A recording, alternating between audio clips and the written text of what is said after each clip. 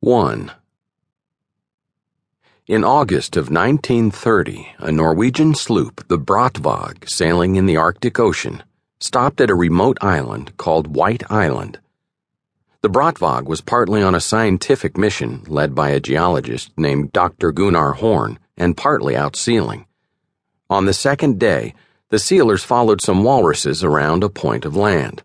A few hours later, they returned with a book, which was sodden and heavy, and had its pages stuck together. The book was a diary, and on the first page, someone had written in pencil, "The Sledge Journey, 1897. Horn rowed to shore with the Brattvåg's captain, who said that two sealers dressing walruses had grown thirsty and gone looking for water. By a stream, Horn wrote, they found an aluminum lid which they picked up with astonishment, since White Island was so isolated that almost no one had ever been there. Continuing, they saw something dark protruding from a snowdrift, an edge of a canvas boat. The boat was filled with ice, but within it could be seen a number of books, 2 shotguns, some clothes and aluminum boxes, a brass boat hook, and a surveyor's tool called a theodolite. Several of the objects had been stamped with the phrase, Andres Pol Exp 1896. Near the boat was a body. It was leaning against a rock, with its legs extended, and it was frozen. On its feet were boots partly covered by snow. Very little but bones remained of the torso and arms. The head was missing, and clothes were scattered around, leading Horn to conclude that bears had disturbed the remains. He and the others carefully opened the jacket the corpse was wearing, and when they saw a large monogram A, they knew whom they were looking at. S.A. Andre, the Swede who 33 years earlier, on July 11, 1897, had ascended with 2 companions in a hydrogen balloon to discover the North Pole.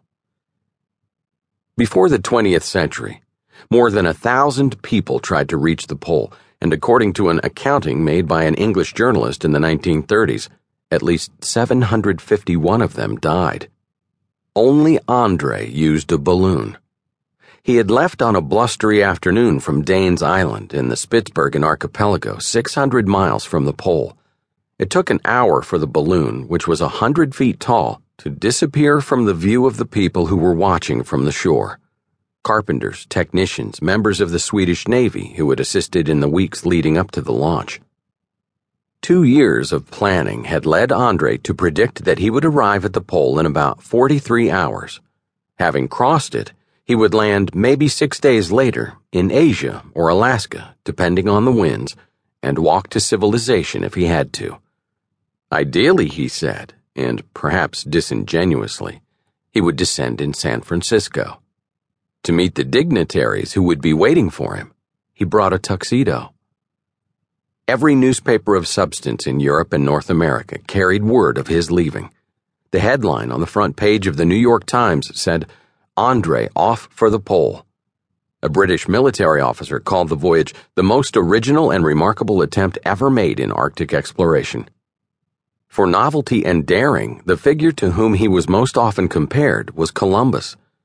Then, having crossed the horizon, he vanished, the first person to disappear into the air.